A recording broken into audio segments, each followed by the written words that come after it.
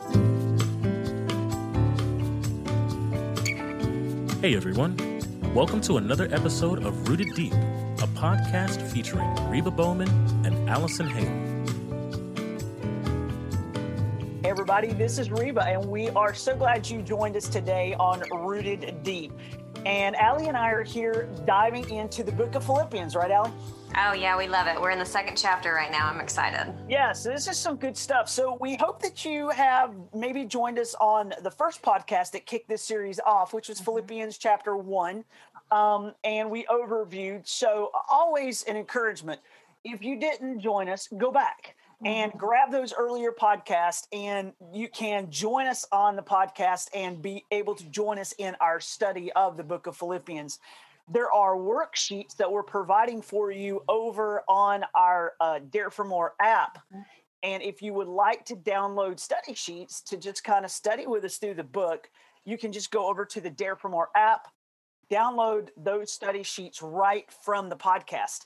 So it's just, one of the things, Allie, we've been talking about as we kick this off for those that maybe are just joining us for the first time today is how powerful the Word of God is in our life and how it changes us. Yes, and no matter how many times you read something so familiar, Philippians might be very familiar to a lot of us, but it's quick and powerful, and it continues to move our hearts. And that's what's so exciting about going back and studying something that would be very, very familiar to a lot of people. Yeah, absolutely. So as we look today in Philippians chapter 2, we're going to see Paul make a lot of contrast and comparisons in this chapter. He's going to, kind of go back and forth with using words. He'll say like this. So he's comparing something to this. And we're going to be able to note those. So in your study guide, that's going to be a real helpful little tool for you as you go through. But as we kick off the study, Allie, I just was looking at verses really 2 through 5. Yeah. Paul is kind of telling them in verse 2 that he would love for them to make him joyful. If they would act like this, if they would behave this way, it would bring him great joy. And of course, Paul is like a father to these people. So we understand the way he's wording this. It's almost like your dad saying to you as a child, hey, look, if, I need you to do this. This is going to be a blessing to the family. Please do this. And that's kind of Paul's attitude here. It's like, hey, if you want to be a blessing to me in prison as I'm writing this, and if you want to be a blessing to the body of Christ, then this is what you should do. This is what you should look like. And he lists these things here, like-minded, having that same love, being of one accord, one mind. So you automatically, you get just in one verse, verse 2, you get all of these ones and the sames, and you get this. Paul's just driving through, and he's like, be like each other in these things. And I think that it really, because we started, like you said last week, we start with the therefore in chapter 2, because he talked in chapter 1. Remember, we talked about striving together. Remember, and that phrase. And so then in chapter 2, he's like, this is how you do it. We're all working together. So one mind, one accord, one love, one spirit. Yeah. And, this is one little verse that has so much challenge to it. Yeah. Because honestly, when we think about being of the same mind, that right there, it's like, at least, right now in our country and even in the church itself, there are so many fractures. Right. And there's so many of us that are on different sides of so many issues, whether they be theological issues, political issues, whether they just be worldview issues, whatever you want to come across. But there's so many differing opinions. And unfortunately, those varying opinions have many times drawn these great fracturing lines between people. And so we don't worship together. We don't fellowship together because there's this great chasm that's been drawn over these things. And I think if Paul were here today, he would write these words to us again. And say, wake up, church. Yeah. Hang on, people. You have, there may be a lot of things you disagree on, but there ought to be things that we should be like-minded about, their same mind about, and those same mind is about the things that Christ said. Right. You Yeah. know, the things His in words. his word. What did he say? Well, Yeah. if he said it, then let's agree on it, right? Exactly. Um, And and I think that is important, especially like you said, especially right now, because we always focus on what we don't agree on, and we spend our time focusing on that and trying to really just win that argument.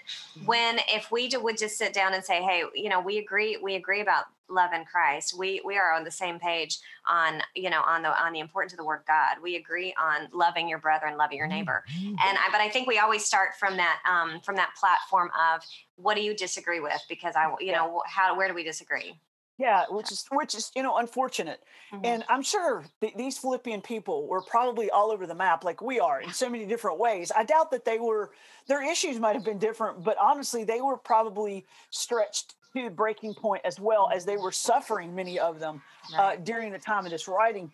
And so Paul is like, hey, be of the same mind. Yeah. And then he says, having the same love. Mm. And wow.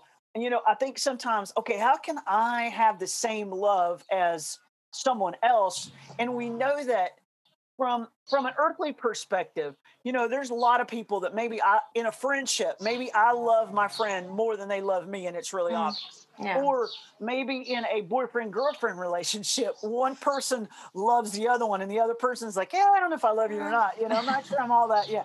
But when it comes to the body of Christ, God's called us to love like he loves. And so therefore we love with his love. And in that we can love the same. The same. Yeah. And remembering that it is part of the fruit of the Spirit. And so it's not coming from this love that we're talking about. It's not an emotional, it's not, again, whether we like, again, whether we're focusing on what we know, that love, that spiritual love that comes from Christ, that comes from the Spirit. It's one of those things that transcends those disagreements. It should transcend, those things. And it's a spiritual, that fruit. And how do we get there? Yeah, absolutely. And I think it's so important you pointed that out, because the fruit of the Spirit is something that is born in us by the Holy Spirit. So it's not something that we sit at night and go, manufacture. Okay, more fruit. It's not like that. The way we get that fruit, Jesus told us, and of course our passage, I don't know how many times we refer to this passage, but in John 15 is, if you'll abide in me and I'll abide in you and you'll abide in my word, then what did he say? You'll have my love. Much fruit. Yeah. You will. My love, yeah. You will bear the love of my love will abide in you, and that love will come forth, because we got other challenging verses to love your enemy, and I mean, forget about loving those people that you actually would have some things in common with, or that you have agreements with. But man, beyond that, how do I even think about loving my enemy without the love of God? Right. Yes, exactly. And I think that's why he does make, when we're talking about this is coming from Christ and through Christ, that's the only way we're going to be able to have that unity, that one mind, that one love, one accord. Yeah. Yeah. And so then he comes up and you just led into it. He says, okay, so be then of one accord. And he goes back to be of one mind again. So it's that repeated concept there. So it's like, wait a minute, one accord. It means we're together.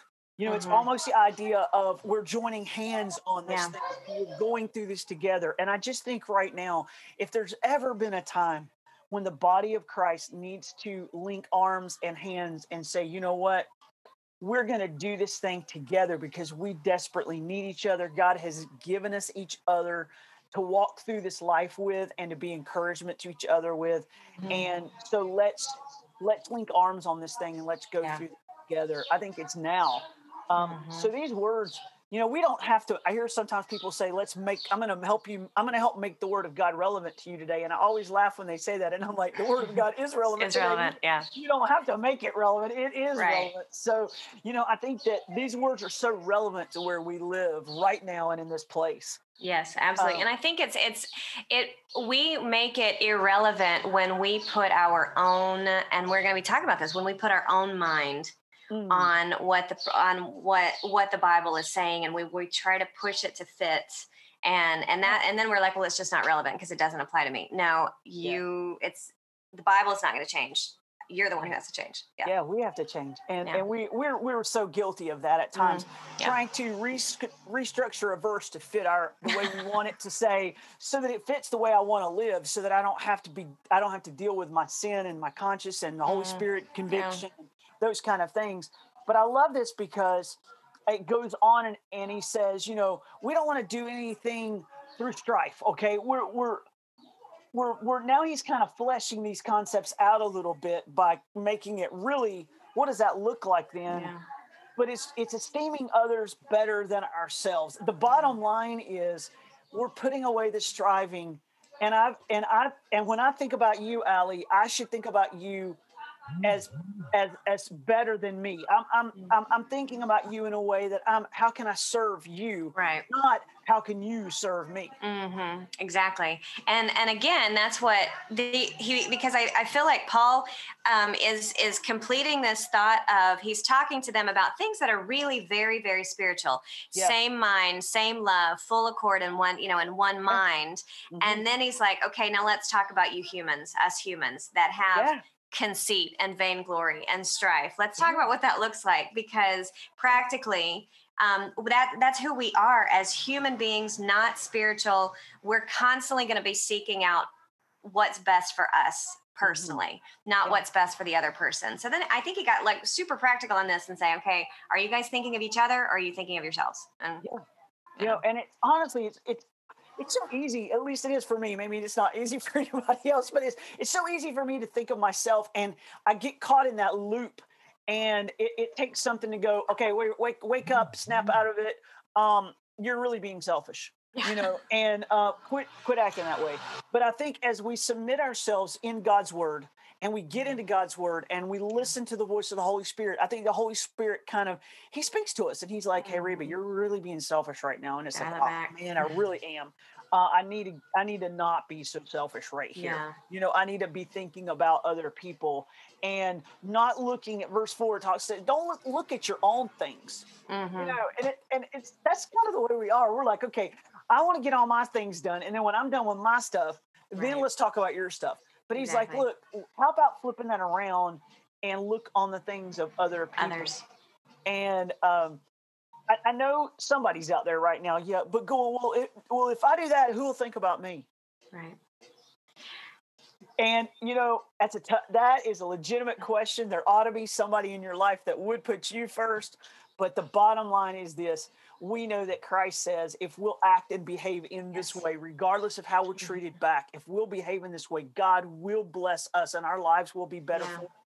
And that's one of the things, again, when we talk about, every time we talk about this type of well, I want to do that, but what about me? What about me? And it goes back to trust. Do you trust God enough to obey verses 2, 3, and 4 and say, because I don't care about, if you don't care about yourself, you care about others, then the one person who has told you to do this in the first place is the one who's most likely to know your intimate and exact needs, and it's God. So you need to, that's where trust again comes in.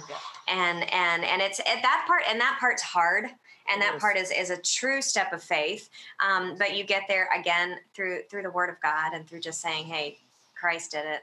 Oh, absolutely. Because I know, I can speak as a single woman, but I don't think this is just a single woman issue. I know a lot of married women that could say amen to this as well. But if you expect someone else to fulfill all your needs, if you're married, maybe you expect your husband to do it, or if you're single and you're looking for a man because you think that man is going to make all this need go away, that's just not true. No. And when we learn, like you said, to put the faith and the trust in Christ, to turn to Him as the answer, the fulfiller, the solver of our holes and our gaps and our empty spaces, then all of a sudden God begins to do His work in us. So if you're married, that changes that dynamic for you. And if you're single, it changes the dynamic for you. And I think that's one of the greatest truths God has given me as an anchor to my soul as a single woman, is the fact that God really does supply the needs that we have. Yeah. And he really does see those needs. Like you said, those little dark, empty places that nobody else really knows about, that we're just hoping somebody will see and recognize and go fill. Yeah. And God says, I see those things. I Yeah. know what you need. And I can meet those needs. So you lift your head and get out there and do the things I've called you to do. Right. And I'll fill the rest up. And I think, that's traps that women fall into, whether it's single or married, trying to hope somebody else is going to ride in on a white horse and make it all work. Exactly. And that's one of the things. And as a married woman, I can say the same thing, that I love my husband. He's wonderful. But if I'm expecting, that's a lot of pressure to put on a human being to fulfill everything that I need, and the Disney princess line or the rom-com, that we're all buying into. No, he's not going to stand outside and hold up a boombox and, that's not going to happen, and if I'm waiting for that, and if that's what's going to fulfill you, no. And as a married woman, it's the same thing. You still have that emptiness, because you're putting your faith in a human being instead of putting your faith in Christ. Yeah. So I think we may have sidestepped just a tad on that, but maybe that was the Holy Spirit leading us a little bit there. But I do think this is just so important in our lives, understanding that we want to be together. We want to be, as Paul, exhorts us here, that we want to be of one mind, one heart, one accord, one love, so that we can fulfill this mission that God has left us here to do. And then you get to verse 5, which I think is like the knot. It's almost like, you got rope on this side, you got a knot tied in the middle, and then you got more rope on the other side. And Paul says, look, let this mind be in you, which is also in Christ Jesus. So it's like, okay, all these things I've just been telling you about, this like-mindedness and this one heart and one love and all this stuff I've been describing, well, that's like Jesus was, and so it's like, let this mind be in you like it was in Jesus. So really, Paul is telling us, be like Jesus. Jesus was like, be like Jesus. And then so he goes to the other side of the verse, and he actually gives us an illustration or an example from Jesus' life, how that Jesus left heaven and laid down all of his righteousness and his robe of righteousness, or his glory, so to speak, to come into the form of a man. Now we know he was a sinless man. Yeah, right. But still, he had things to enter his life as a man that would never have entered his life as God. Exactly. And I love, he talks about, because be like Christ. And what did that look like? And he goes just pure doctrine on this one. He, as God, took off the robe of, made himself nothing, taking on the form of a servant, he did. And then he in human form, found and fashioned as a man in human form, he humbled himself all the way to the cross. And so this is the mind that he's asking. That's quite a big, he's like, be like Christ, but what did Christ do? And it's kind of like, well, Christ went to the cross. Before Christ went to the cross, Christ took off the form of God and put on the form of a servant. Yeah. And I love that picture, because we see it again in physical form when in the upper room when Christ washed the disciples' feet. I don't know if you guys remember that. They had eaten, they were done. He stood up, but then he took off his robes. Yep. And then he wrapped a towel around his waist, and then he knelt down and he started serving. He started washing the feet of Jesus. And so we know that if anybody else had come into the room, they would have immediately, probably in this culture, in that culture back in the day, they would have snapped their feet at the person or snapped their fingers at the person who was wrapped in a towel washing people's feet, and they would have expected the same thing. Why? Because Christ didn't keep his robes on and stand up as a teacher. He took his robes off, put on the form and fashion of a servant. He wrapped himself in a towel and grabbed it and started washing. And so we're talking about, if you don't know what Christ did in the spiritual realm, as far as like this, if you don't understand Christ, taking off the form of God, putting on the form of man in human form and cloaking himself in man, then you can look back at the disciples' feet being washed and say, okay, that's what it looks like in human form. That's what it looks like in real time. He took off his identity as a teacher. He took off the identity as the rabbi, the master, the greatest in the room became the least in the room. Yeah, and that's what he's saying. That goes back to look not on your own interests. Think of everybody as higher than yourself. And here's how Christ did it. In the spiritual realm as well as in the physical realm. Yeah, and we live in a world that so fights back to that. We're like, hey, you lead with you, and then everyone else will follow. And I, as a counselor, I do think there are times when people need to attend to themselves. Okay, in order to be able to attend to others, you do need to attend to yourself. So, but we lead with ourselves all the time. And Jesus is, man, what an example. And I love that illustration that you just gave us about Jesus taking off his robes and washing feet. It's the servant. And most of us don't like that idea. Right, exactly. We push back against that idea of being a servant. In fact, Paul would go so far to introduce himself when he says a servant of Jesus Christ. Most of the time in the Greek, that is translated into the word doulos, which is actually the word for slave. Yeah. And I mean, and so, whoa, wait a minute now. Nobody wants to be a slave. And yet Paul said, that is my mindset when it comes to how I serve the Lord. Is that I'll do whatever he asks me to do. I'm no longer my own, but I'm bought with a price. I'm his.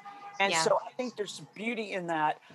In our culture, we really do have to think it through because these are words that we kick back against very strongly. Right. But I think it's so important that we do take the time to meditate on this and to process through what are the principles, what is Jesus teaching us? And he's teaching us to serve one another. I love it.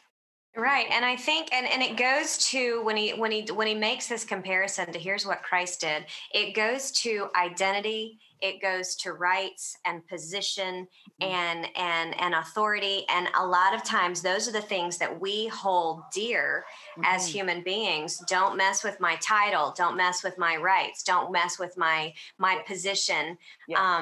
And Paul is saying Christ left it all behind, his identity, his position, his authority, his, everything. He left it all behind and became what? And it's that next word. He humbled himself. And we've been talking about humility since verse 2, because when you're of one accord, you cannot be of one accord unless you are humble. You cannot be of one mind with other people around you unless you are humble. And you're not stepping out. And so then the next word that we come to is that word obedience. Yeah. And you're just like, oh man, that was my word last year. You have a word of the year, and I was like, well, my word is going to be obey. And but I hadn't gotten to the point where I'm like, I'll obey.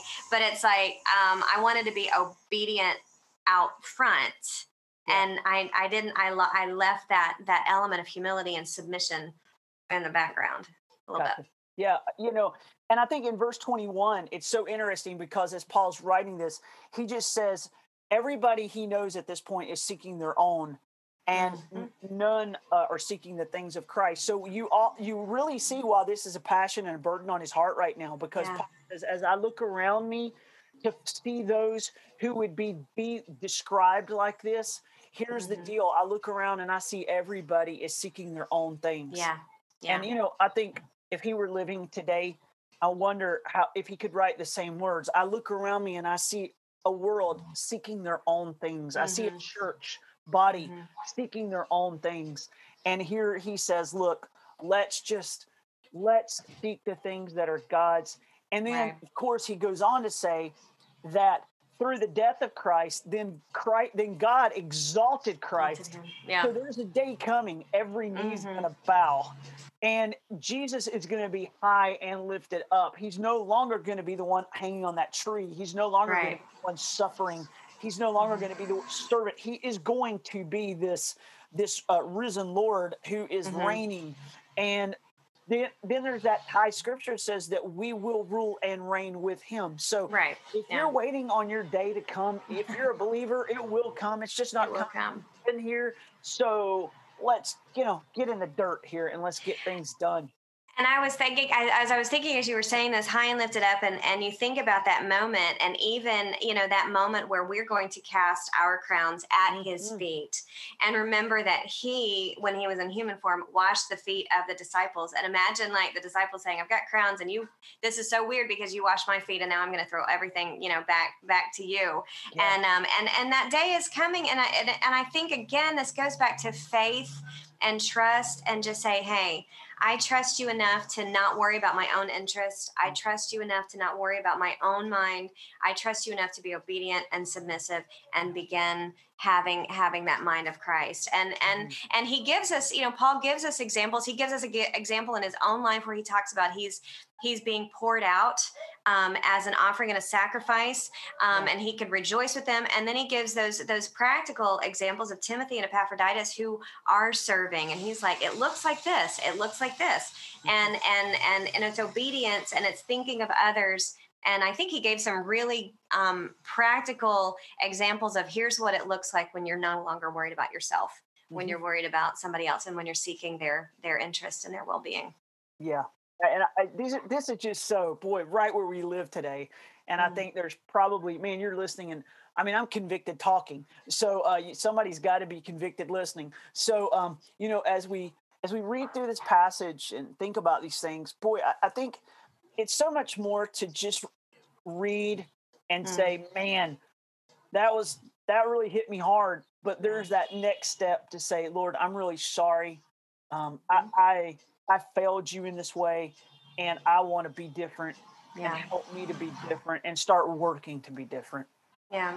And I think one practical way as we're reading through Philippians 2 is understanding, again, this doesn't come humanly or naturally. Yeah. This mind of Christ comes through the power of the Holy Spirit that has already been given to us. We just need to, abide.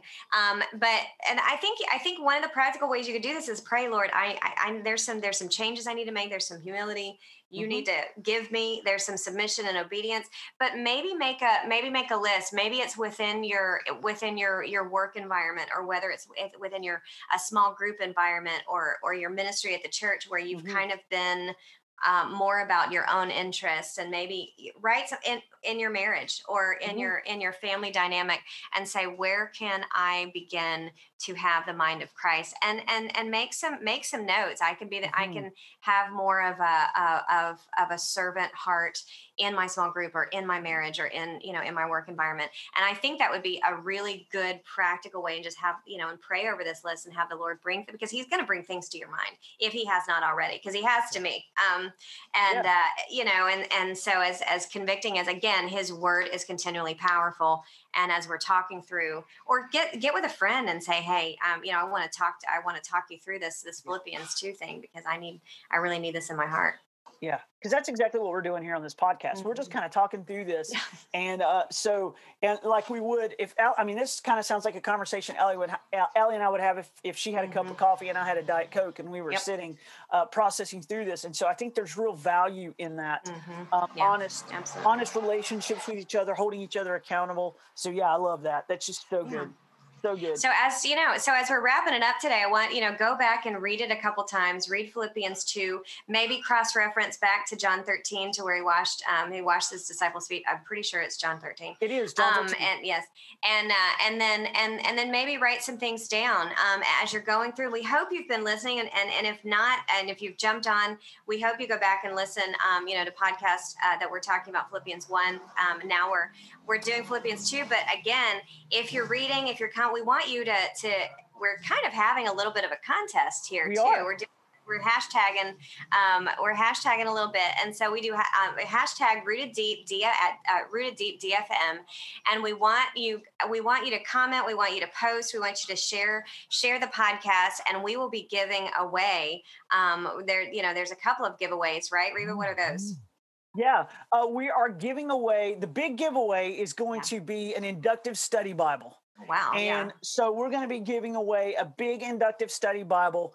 And we thought that would be a super way to do that as we've been studying through the book of Philippians, and as our Rooted Deep theme verses really anchor in Psalm 1, where it talks about just getting our roots going deep into the Word of God to find a successful life. So Allie and I both love the inductive study Bible. It is a slow you down way to go through your Bible. It'll tell you, read chapter 1 and look for this. Read chapter 2 and look for this. And so I think you're going to love that. That's going to be our big giveaway. And then I think both of our ministries are going to toss in some giveaways. So Mercy's going to toss in some jewelry and a few giveaways on that day. Dare for More is going to toss in a few Bible studies and a few things as well that we're going to toss in. So the last week of this month, which is coming up here pretty soon. It's going to be our big giveaway day as we celebrate. Man, Allie, we've been doing this podcast for a year now. We got, you know what, pandemic, right, smack in the middle of 2020. Reba just called me and said, "Hey, I'm bored. Let's do something." That's not really what happened. We had been praying about, taking on a project, and our first podcast was a year ago. It'll be a year ago at the end of this month. So we're excited to have just joined up with everybody for a year, and we're thankful for that. And that's why we kind of wanted to celebrate with some giveaways, and we're going to record that actually. Reba's going to be here in the Dominican doing a retreat for us, and so we're excited about that. So we'll be recording together our podcast for the first time ever. And she's going to see how tough it is to get all of my ducks in a row and not have motorcycles driving through we might end up having a motorcycle drive through the podcast. We usually do. We usually pick up a few little bird noises and a few motorcycles or big trucks honking their horn or something coming through the Dominican. That's okay. It adds flavor to our podcast. Yes. But we're excited about that. So hashtag Rooted Deep DFM, and that's what gets you entered into the drawings that we'll be having. And we want you to tell us, it's great to hashtag Rooted Deep DFM, but if tell us something God's teaching you through the book of Philippians, that really, because then we can grow together. You may see something we didn't see, and we would love to be able to share that on the air and say, wow, Susie in Virginia, this really spoke to her. So be sure and put those out there so that we can look those up and be able to share. Great. Thank you so much for joining us today. And we're going to have a great time next week with Philippians 3. And so everybody stay rooted deep. All right. We'll see you next time. Thank you for listening to Rooted Deep. To learn more about Dare for More Ministries, go to dareformore.org and look up Mercy Workshop at mercyjewelry.org.